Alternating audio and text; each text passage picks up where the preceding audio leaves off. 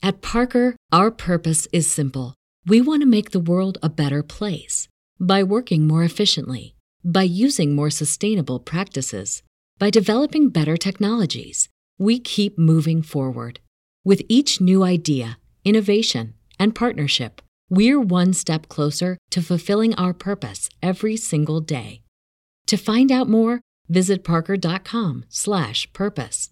Parker, engineering your success.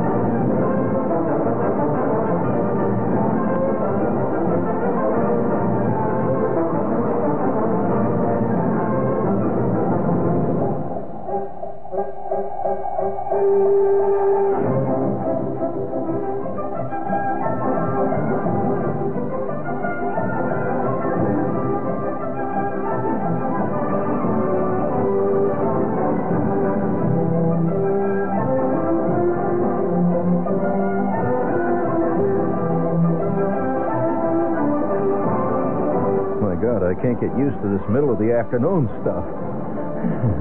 I'm still trying to get rid of the taste of orange juice.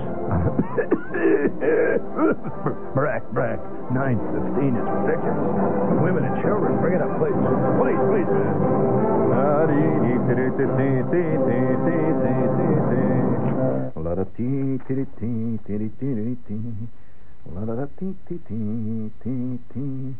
James E. Ruddy's car of Joliet, Illinois, collided with a river barge recently.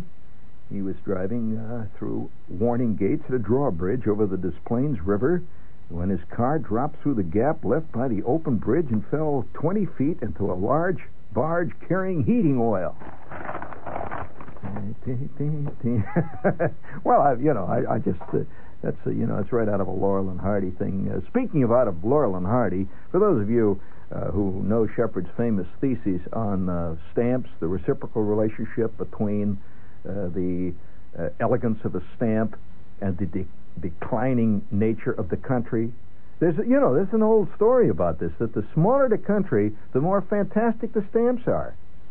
I mean, you get a little stamp like, from the island of Bunga Bunga, and the stamp is liable to be made out of pure gold leaf with an embossed picture of the benefactor of Bunga Bunga, the chief, in maybe even possibly carved in ivory. And so our country is going that way. I'm a little worried that our stamps are getting more elegant as time goes on. And the most elegant stamp that's come to me recently is a series of stamps saluting various hobbies. Now, I have right here in my collection of trivia, which I'm saving for the year 5290, I have an elegant stamp which is done in a kind of a sepia color. It's beautiful. And it shows a magnifying glass. And you look through the magnifying glass, and you see that the magnifying glass is peering at what looks like about a 1905 Benjamin Franklin 5-cent stamp. That reminded me a little bit of that. Do you remember the Dutch cleanser label? Do you ever see the Dutch cleanser label where the girl or the woman is holding up a shiny pan, and she's looking into the pan, and you see her reflection holding up another pan, which you see her reflection in. If you look closely enough, you can see 20. Well, yeah, you know what I mean. Bad news. So, nevertheless, here it was. It was a salute to stamp collecting. And may I please have a little stars and stripes there, man. Hooray for the U.S. of A. Ho, ho, ho, ho, ho, uppers we are going. Our stamps are getting bigger, better, and more expensive. As time goes on, they're getting richer and deeper.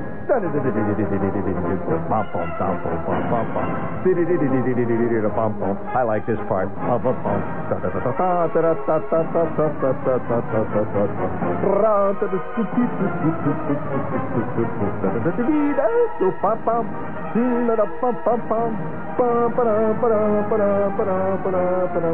Hooray for the U.S. of A.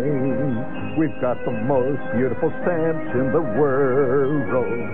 Next to the island of Tonga, Pongo, and Upper Zambia. Hooray for the U.S. of A. Some of our stamps now weigh over a quarter of a pound, and they have gold fringe on them, and they are lovely, and it shows something, and I'm not sure. Hold it there. Thank you, Matt.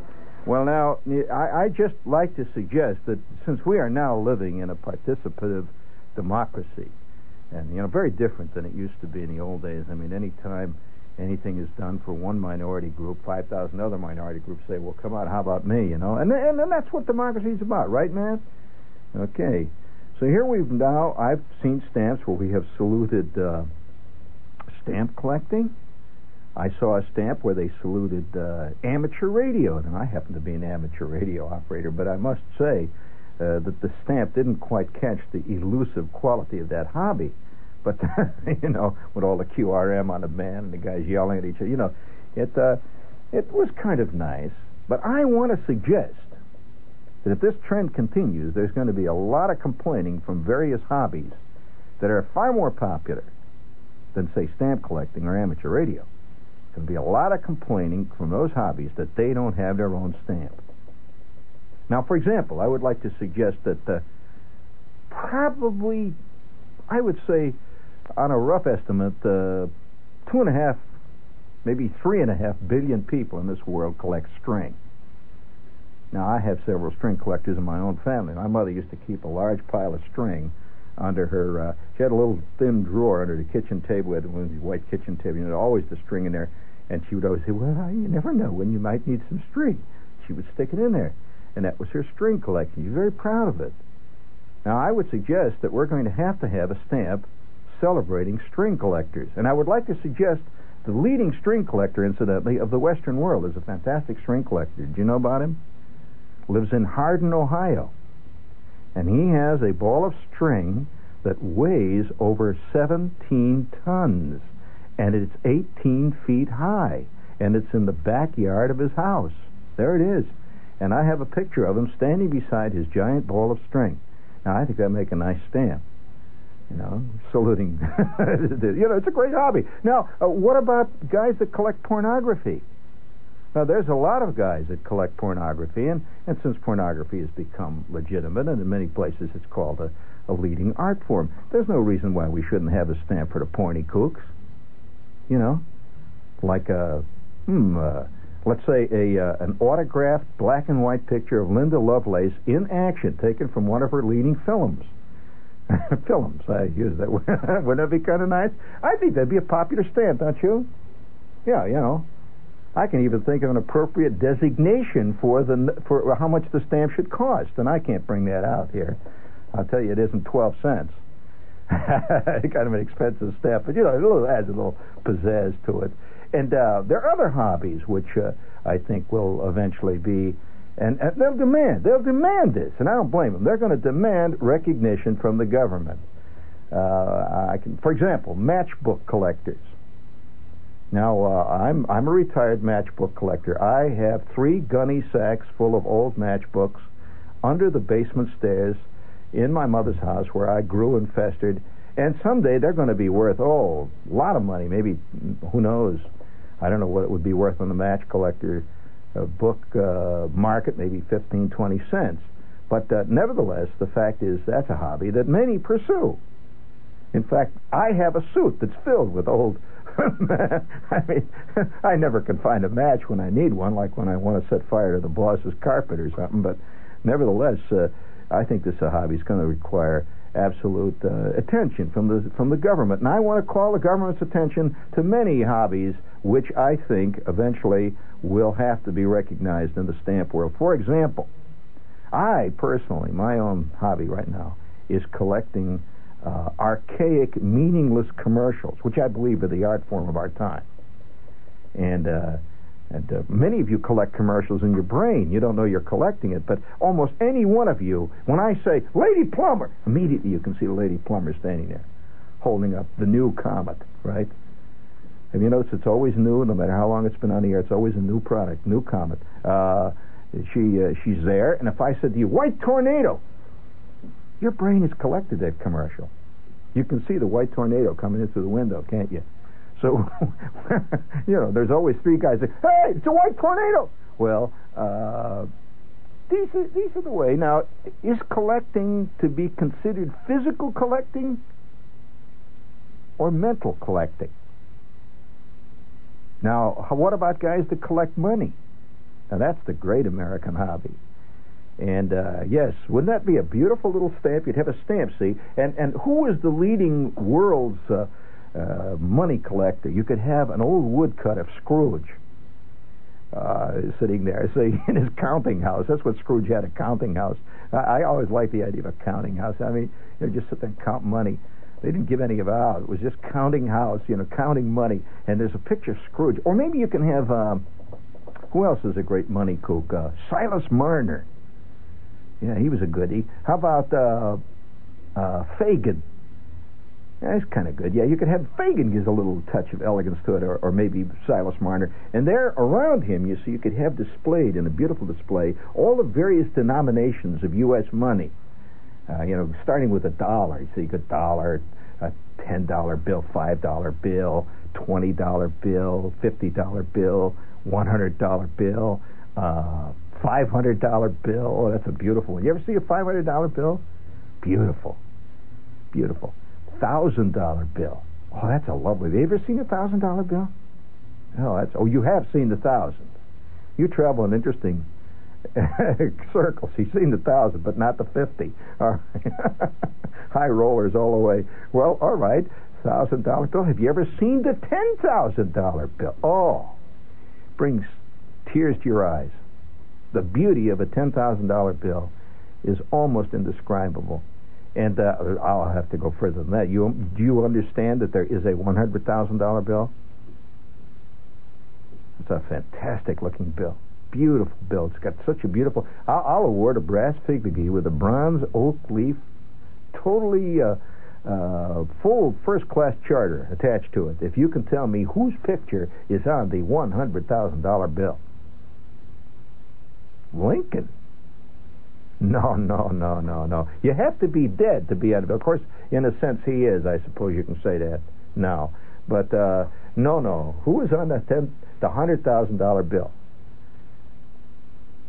Well, let's say, curiously enough, a gentleman who spent all of his life advocating thrift, which is kind of apropos. I kind of like that. See, so $100,000 note, but. You know that there is even a $1 million bill? Now, the $1 million bill is not often in circulation. It is true. There is a $1 million bill, and it is not in circulation very much. But I could see me going into the United Cigar Store, whipping that out. A little change here.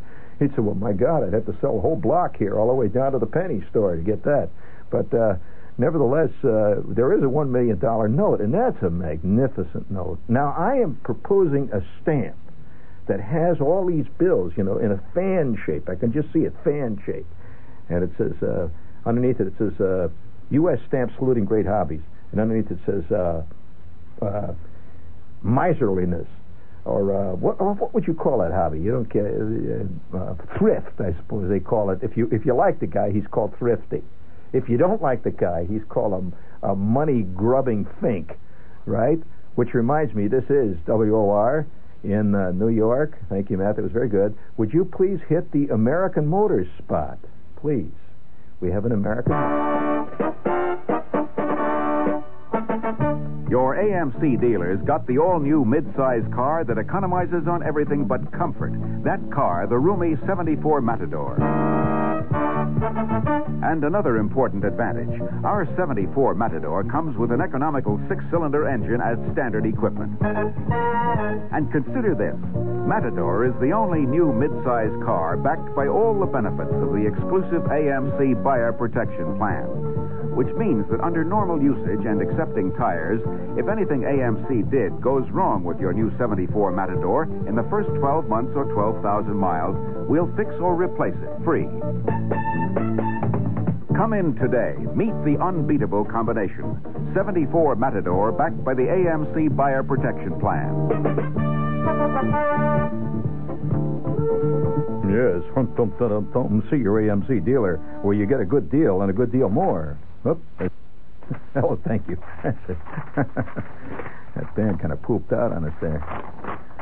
It's easy to get cars. It's what you put in the back of them that's hard to get. Right now, but that's, 6 of one, half dozen the other. Now, wait a minute. Let's get this straight here first. There are a lot of angry people calling in and saying that I've impugned their hobby, which is collectors of rare and valuable erotica. I'm sorry. I called it porny, didn't I? I'm sorry. I want to apologize to all of you guys. You know, I'm on several mailing lists inexplicably, which I do not know how I got on that. Well, I do honestly know, I suppose. Yes, about every 3 or 4 months, I get a letter that is registered, of all things, from Sweden. And it comes with a I have to sign for it. It was just kind of embarrassing because one day, they can trot that out in court. But I have to sign for it. And the envelope is plain. It just says Sweden. And I open it up, and inside it says, Dear Connoisseur, the new batch of fantastic films is ready. And this month, we are saluting the unbelievable girls of Denmark in 8mm widescreen erotic color. And it says these beauties are going to really be collector's items almost the minute they hit the market. Enclosed there are some film clips for you to study and examine at your leisure. Make your selections now, because these are moving fast, connoisseur. Well, I sit there and I examine them. Then I pass them to Barry Farber. He's a connoisseur. And then I give them to Steve Grossman. He's another connoisseur. And then I give them back to Malcolm. He's a connoisseur. Then Malcolm passes them along to Herb, and he's a connoisseur. There's at least 3 Herbs who are engineers here. They read them all, and they look at the film clips. Yeah, connoisseur. One guy got picked up one day with his pocket full of connoisseur film clips down there on 49th Street. And, you hate to see a guy put in the slam for being a connoisseur. But nevertheless, so I want to apologize to all of you who are collectors of erotic art. And I do think your hobby should be saluted on the stamps. I really do. I think this is a gross oversight. Our government could certainly get a great reputation for being totally hip around the world if we did it. It has to be done with style. Like they did it in Pompeii. And after all, there's some connections between us and Pompeii. We're not necessarily being covered with lava, but we are being covered with something. I don't know what it is. It's drifting down. It's kind of like there's a giant volcano of elephant dandruff or something that's coming down out of the skies from Washington. And we're slowly getting covered. But I suppose in the end it'll all work out. It worked out for Pompeii, Pompeii is making a hell of a lot more dough today than it did during its best days. I mean, tourist attraction, there must be 5 million people come there a week just to look at all the rubble. And I think eventually, when America finally declines, can you imagine what a great tourist attraction we will be to people all over the world now that they've got all the money? The Japs will have all the money, Japanese will have it all, the Germans and everybody. And they'll come to see the ruins of America, where Rome declined. And sure, I mean, that's why you go to see the Colosseum in Rome, because you get these images in your mind of, the lions and the guys throwing the Christians out there, and Nero sitting up there eating popcorn. And, it's in your mind. It's all in your mind. History is in your mind anyway. And I see great days ahead for us. And I'm sure that already there are some European travel agents that have tried to get the exclusive rights to the tours of the ruin of New York, Wall Street. Take them up and down there. Can you see these buses? Over there is a genuine computer. Number one, it used to be used, and there you see it drifting down into the mud. But these are all hobbies that I find interesting, and yet somehow they lack the feeling of the times. Most hobbies, not for information, this is purely informational here, that hobbies are defined as things you do with no, let's say, feeling of commerciality. You do it for relaxation. You don't expect to get anything back from your hobby. So if you're going to sail, let's say, in a rubber raft across Lake Onawanta, and that's your hobby, going across the lake, you're hardly going to charge seats, tickets to come people watch you do it. So that's a hobby, right? A hobby is something you do. So many people collect money with no thought of spending it. Today, money is an end in itself. Like guys today collect gasoline with no idea of actually using it. They just keep collecting it. I mean, and that's also a sign of decadence, incidentally, when things are done with no real reason for it. So when you were lying by the baths in Rome, let's assume that you were a member of the court of Nero or Caligula, and you're lying there on the baths there, and you're wearing your toga, and Nubian handmaidens are dropping grapes in your trap. Well, now you're not eating these grapes because you're hungry. You're eating these grapes because, well, you're at an orgy. And one of the things that apparently they did in these orgies in Rome was to eat a lot of grapes. Now, I don't understand the connection between grapes and orgies, but they did. And so you lie there. And so it comes under the heading of a hobby because you don't need grapes. You're not eating grapes because you're hungry. You're eating grapes because, well, you're relaxing after a hard day at the Forum. And they're dropping the grapes. And Caligula's running up and down with a bullwhip and hitting guys, So, hobbies are hobbies. You have to take them what they are. Now, my hobby, my current hobby, well, all right, here, I'll give you a sample. I've got one of the very few hobbies that is actually boring, dynamically boring to other people. Now, I have sat through, one of the worst things I can think of in connection with hobbies. Have you ever had to sit through a long, interminable evening of watching Kodachrome slides of some horses you-know-what who has euchred you into coming over there under the guise of coming over and seeing Al and Sally or something. Come on over, Cliff's coming over. And you come over there, and he gives you a bottle of Michelob or something, and the next thing you know, you're all sitting in a darkened room watching these idiotic slides that go on for hours, This is a picture of Judy standing in front of the tree, see? Now, that tree is a very interesting tree. There's a plaque at the bottom. It's a little out of focus. Now, if you could get close to the screen there, you can see that the plaque says that under this tree, General Sherman watered his horse. Now, we took that oh, God, you sit there and watch this stuff for hours. And so there are certain hobbies that should be stamped out and will be stamped out ultimately when we arrive at a civilized civilization. And we'll tolerate that sort of thing. Now, my hobby, when the things get dull around the old pad, and a lot of people are gathered around and sitting there drinking tab and stuff. Of course, I might point out that the people that I know do not drink tab straight. Yeah, there's one guy I know that takes wild strawberry yoo-hoo. He mixes it with half a jigger of brandy and 2 jiggers of vodka, and it'll blow your ears right up around the wall and back again. And he loves it. He likes to think, too, it's healthy. It's wild strawberry diet yoo-hoo. So everybody has his own hobby. Now, here's an example of my hobby. Would you please hit the button, Ed? This is the year of the lark. The lark is the car of the year. Yeah. Look what's new for you from the lark. It's here, it's here, it's here, it's here.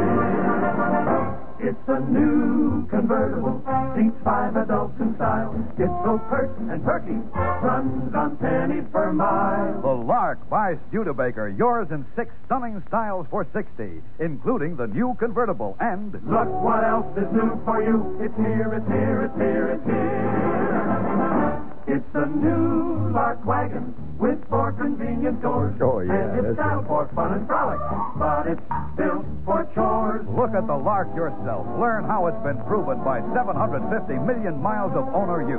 All by one your guy. Studebaker dealer, and see how nothing has been spared to build quality into the Lark. Discover why it's the value car of the year. The Lark is the car of the year.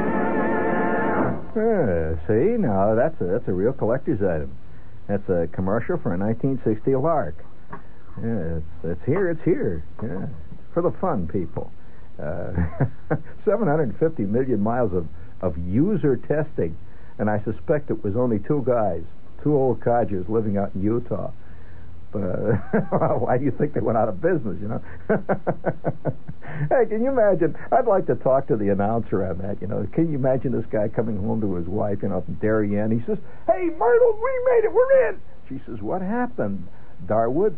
"Well, I'll tell you, I've got the lifetime contract. Lifetime. I'm going to represent Studebaker."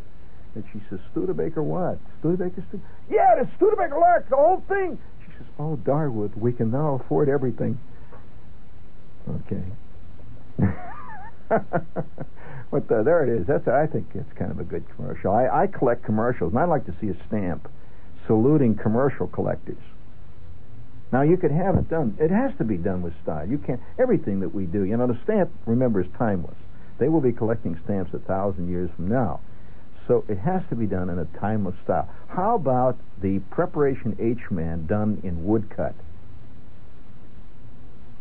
With a classical motif, you know, done like the Greeks. He's standing there wearing a toga. He's got one foot up on what looks like a broken column, and he's holding a jar of Preparation H. And well, you know, it's just a thought. I'm designing these commercials. You want to hear another one of my collector's items? All right, Matt, hit the button, please. Oh, this is a goodie.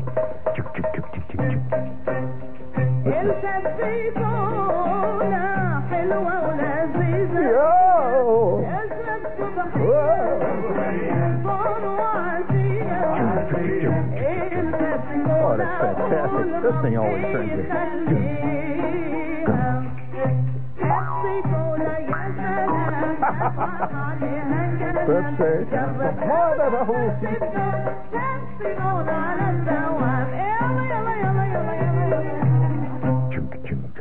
You know, and that to me, that commercial is always such a fantastic letdown. You just can't reset that in there, Matt. You just can't picture people, you know, dancing on the tabletops in this decadent waterfront dive in this Middle Eastern country, and wild-eyed women wearing what looks like little pieces of gauze, swirling around in the candlelight, and men playing strange instruments that look like gourds that are hollowed out, that have goatskin coverings on them. They're playing away, and somehow you just can't imagine that kind of crowd. Anthony Quinn, Zorba, drinking Pepsi-Cola. I mean, listen to this. You just here's it again.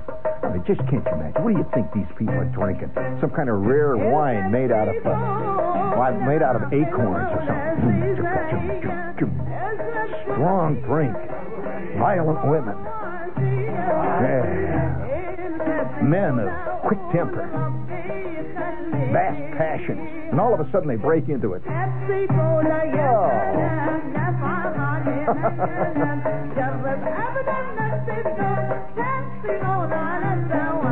Nothing like Pepsi-Cola to wash down your retinas. Did you like that, man? I thought you would, yeah. Well, now you see that type of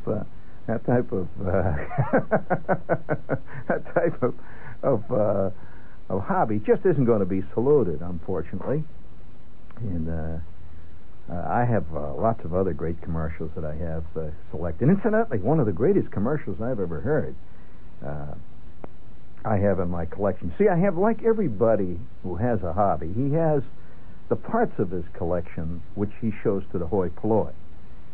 You know, the layman. Like I'll show you that Lark commercial, because you're actually a layman as far as the commercial hobby is concerned.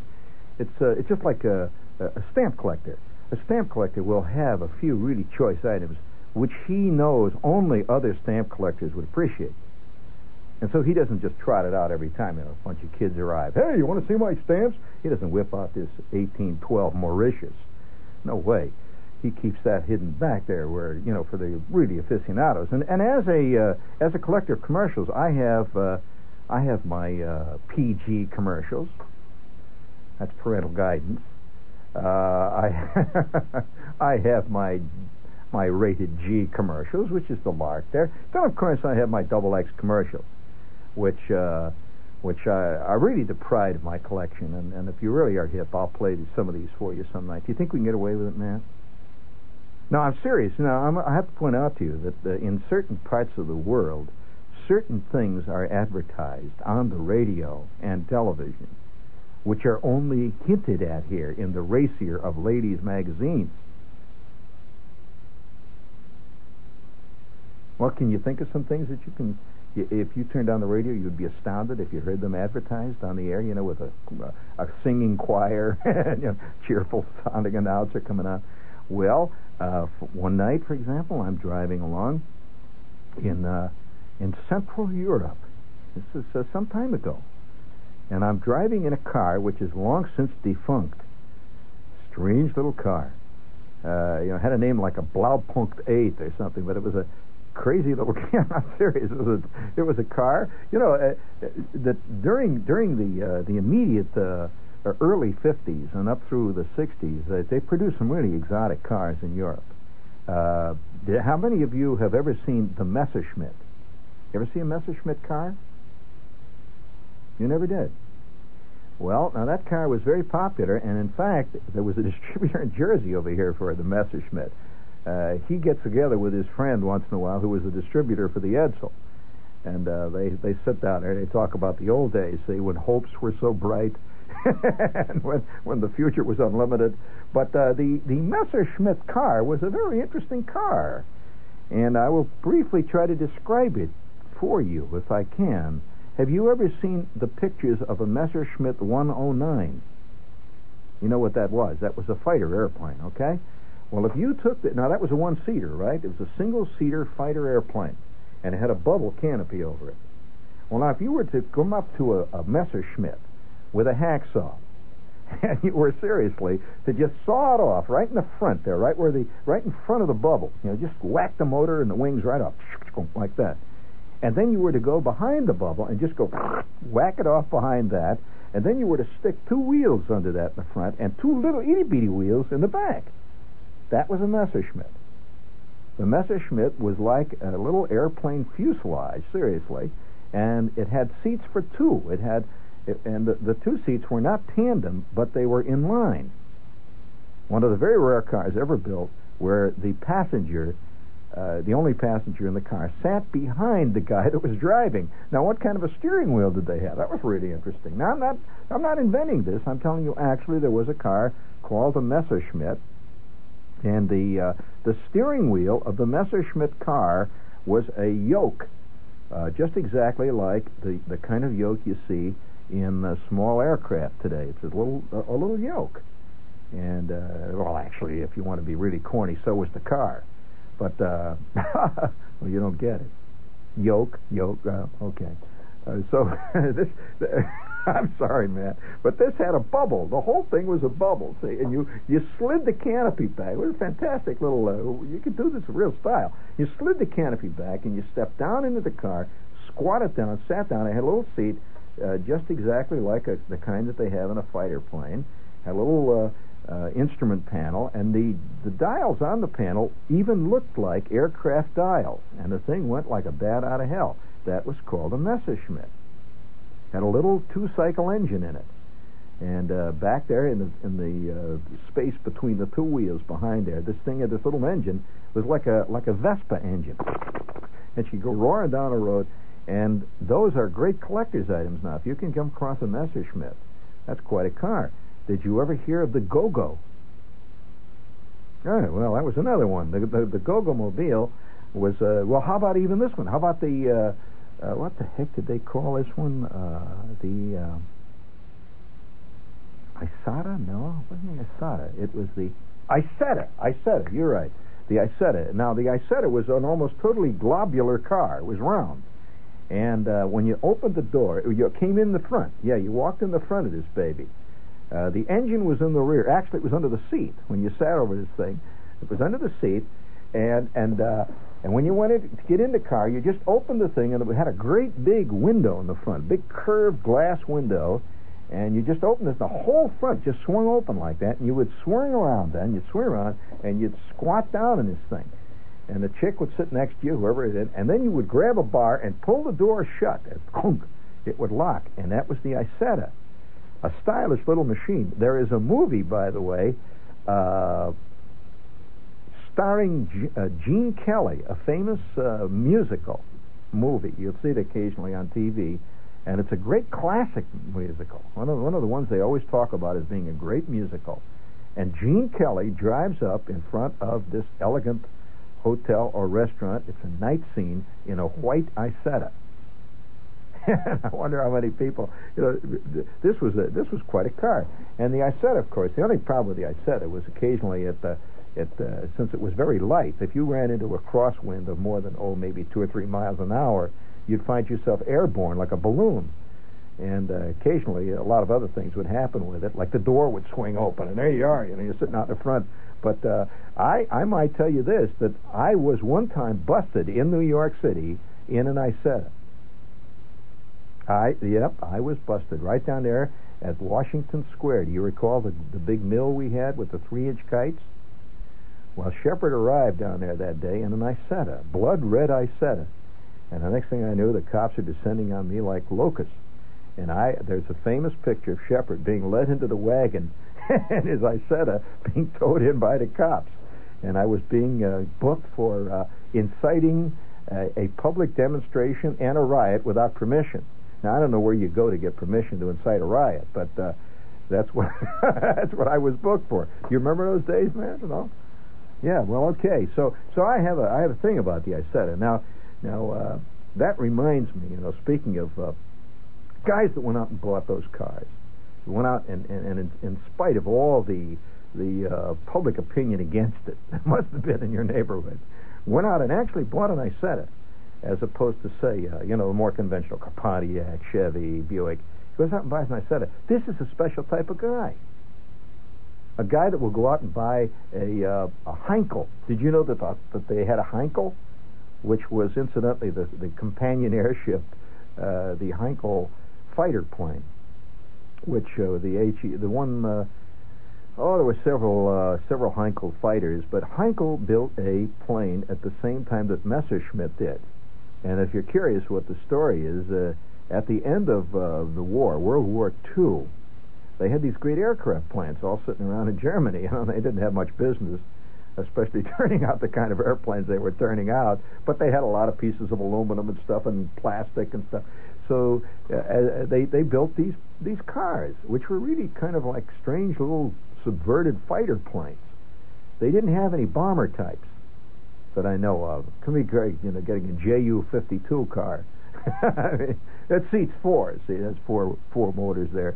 But it takes a special kind of guy. And tonight, would you give me a little of that low-down jazz type? Before you do that, Matt, please, let's do the Pajama Game spot, please. I'm Richard Adler, co-producer, co-composer lyricist of the Pajama Game.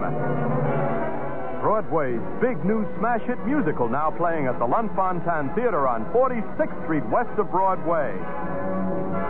The critics rave. Clive Barnes of the New York Times says, the audience absolutely adored it. This I loved before and still love. Richard Watts of the New York Post proclaims, the Pajama Game is brilliant, a Broadway triumph. Doug Watt of the New York Daily News says, a rousing show. Every number is a dandy. The Pajama Game, starring Barbara McNair, Cab Calloway, and Hal Linden, singing and dancing songs like Steam Heat, Hey There, and Hernando's Hideaway. It's fun and laughter time now at the Lunt-Fontanne Theater on 46th Street west of Broadway. Matinees Wednesday, Saturday, and Sunday. Bravo, the Pajama Game. Yeah, bravo. Have you noticed that Broadway seems to be nothing but a rerun of 500 seasons back, you know? I'm waiting to see Myrna Loy appearing in East Lynne. And, you know... oh, sure, it's got to come, you know.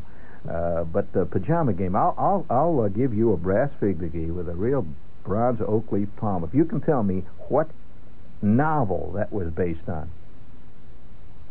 You know, we are living in very, very illiterate times. Most people have no idea of you know, novels. To them, a movie is the end in itself. Well, what novel is this based on? Very funny novel, by the way. And another piece of trivia: who wrote it? Who wrote the novel? Okay, hold it up there. Yes, that's right. The second one is one of the guy that wrote the book for this, or the novel really, for Pajama Game, is one of the few truly funny writers in America. There are not many. I'm not a Woody Allen fan, not necessarily, and I seriously think he's one of the true funny writers in America. But he hasn't written for a long time. Who is he, and what did he write? He wrote a fantastic book, by the way. Not a fantastic, but a really good book about life on a barge. Contemporary life, not Mark Twain life. Life on a river barge in the Mississippi and in St. Louis. Have you ever been on a barge? One of these barges that you see going up and down the river? Well, he wrote a great book on it with the same guy that wrote Pajama Game. All right. By the way, that drives guys right up the wall. Guys that have written novels. And when the novel is written, it winds up being done as a movie with Redford and Newman.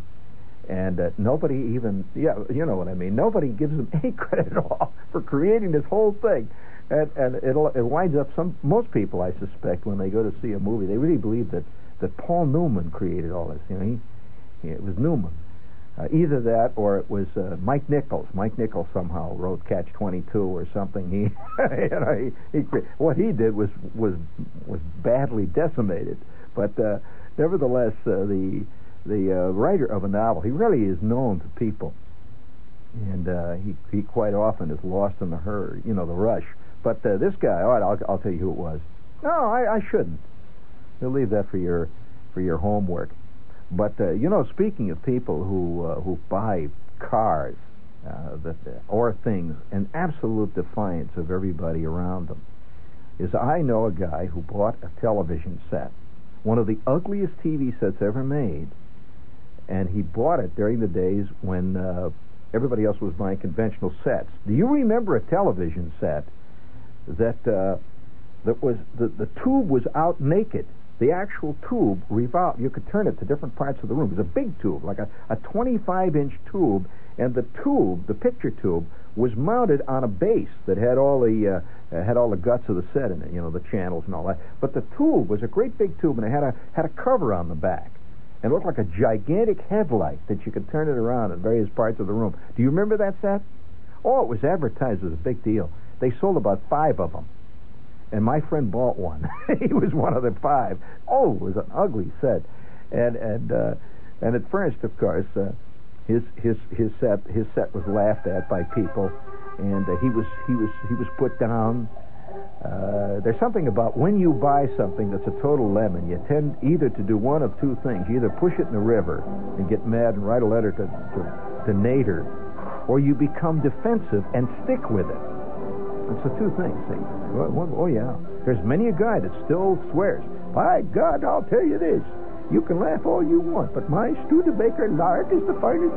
And he'll stick with that piece of tin. Well, my friend stuck with his television set. Now, that TV set was big in the John Cameron Swayze era, when Douglas Edwards and the News came on every night, and Faye Emerson had her own show. Well, he stuck with that set.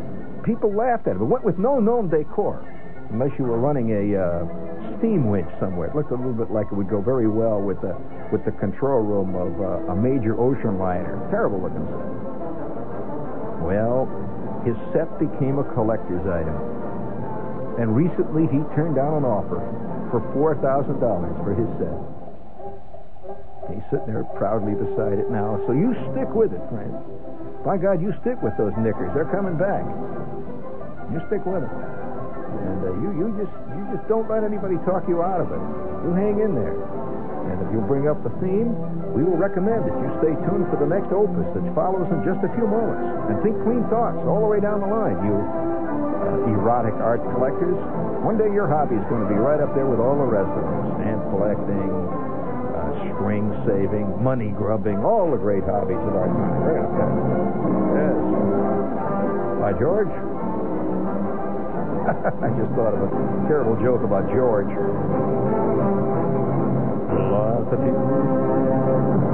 Oh, this is WOR, RKO General in New York. Next, John Wingate.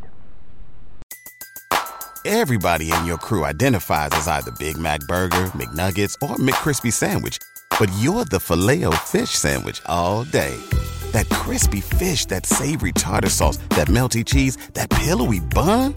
Yeah, you get it.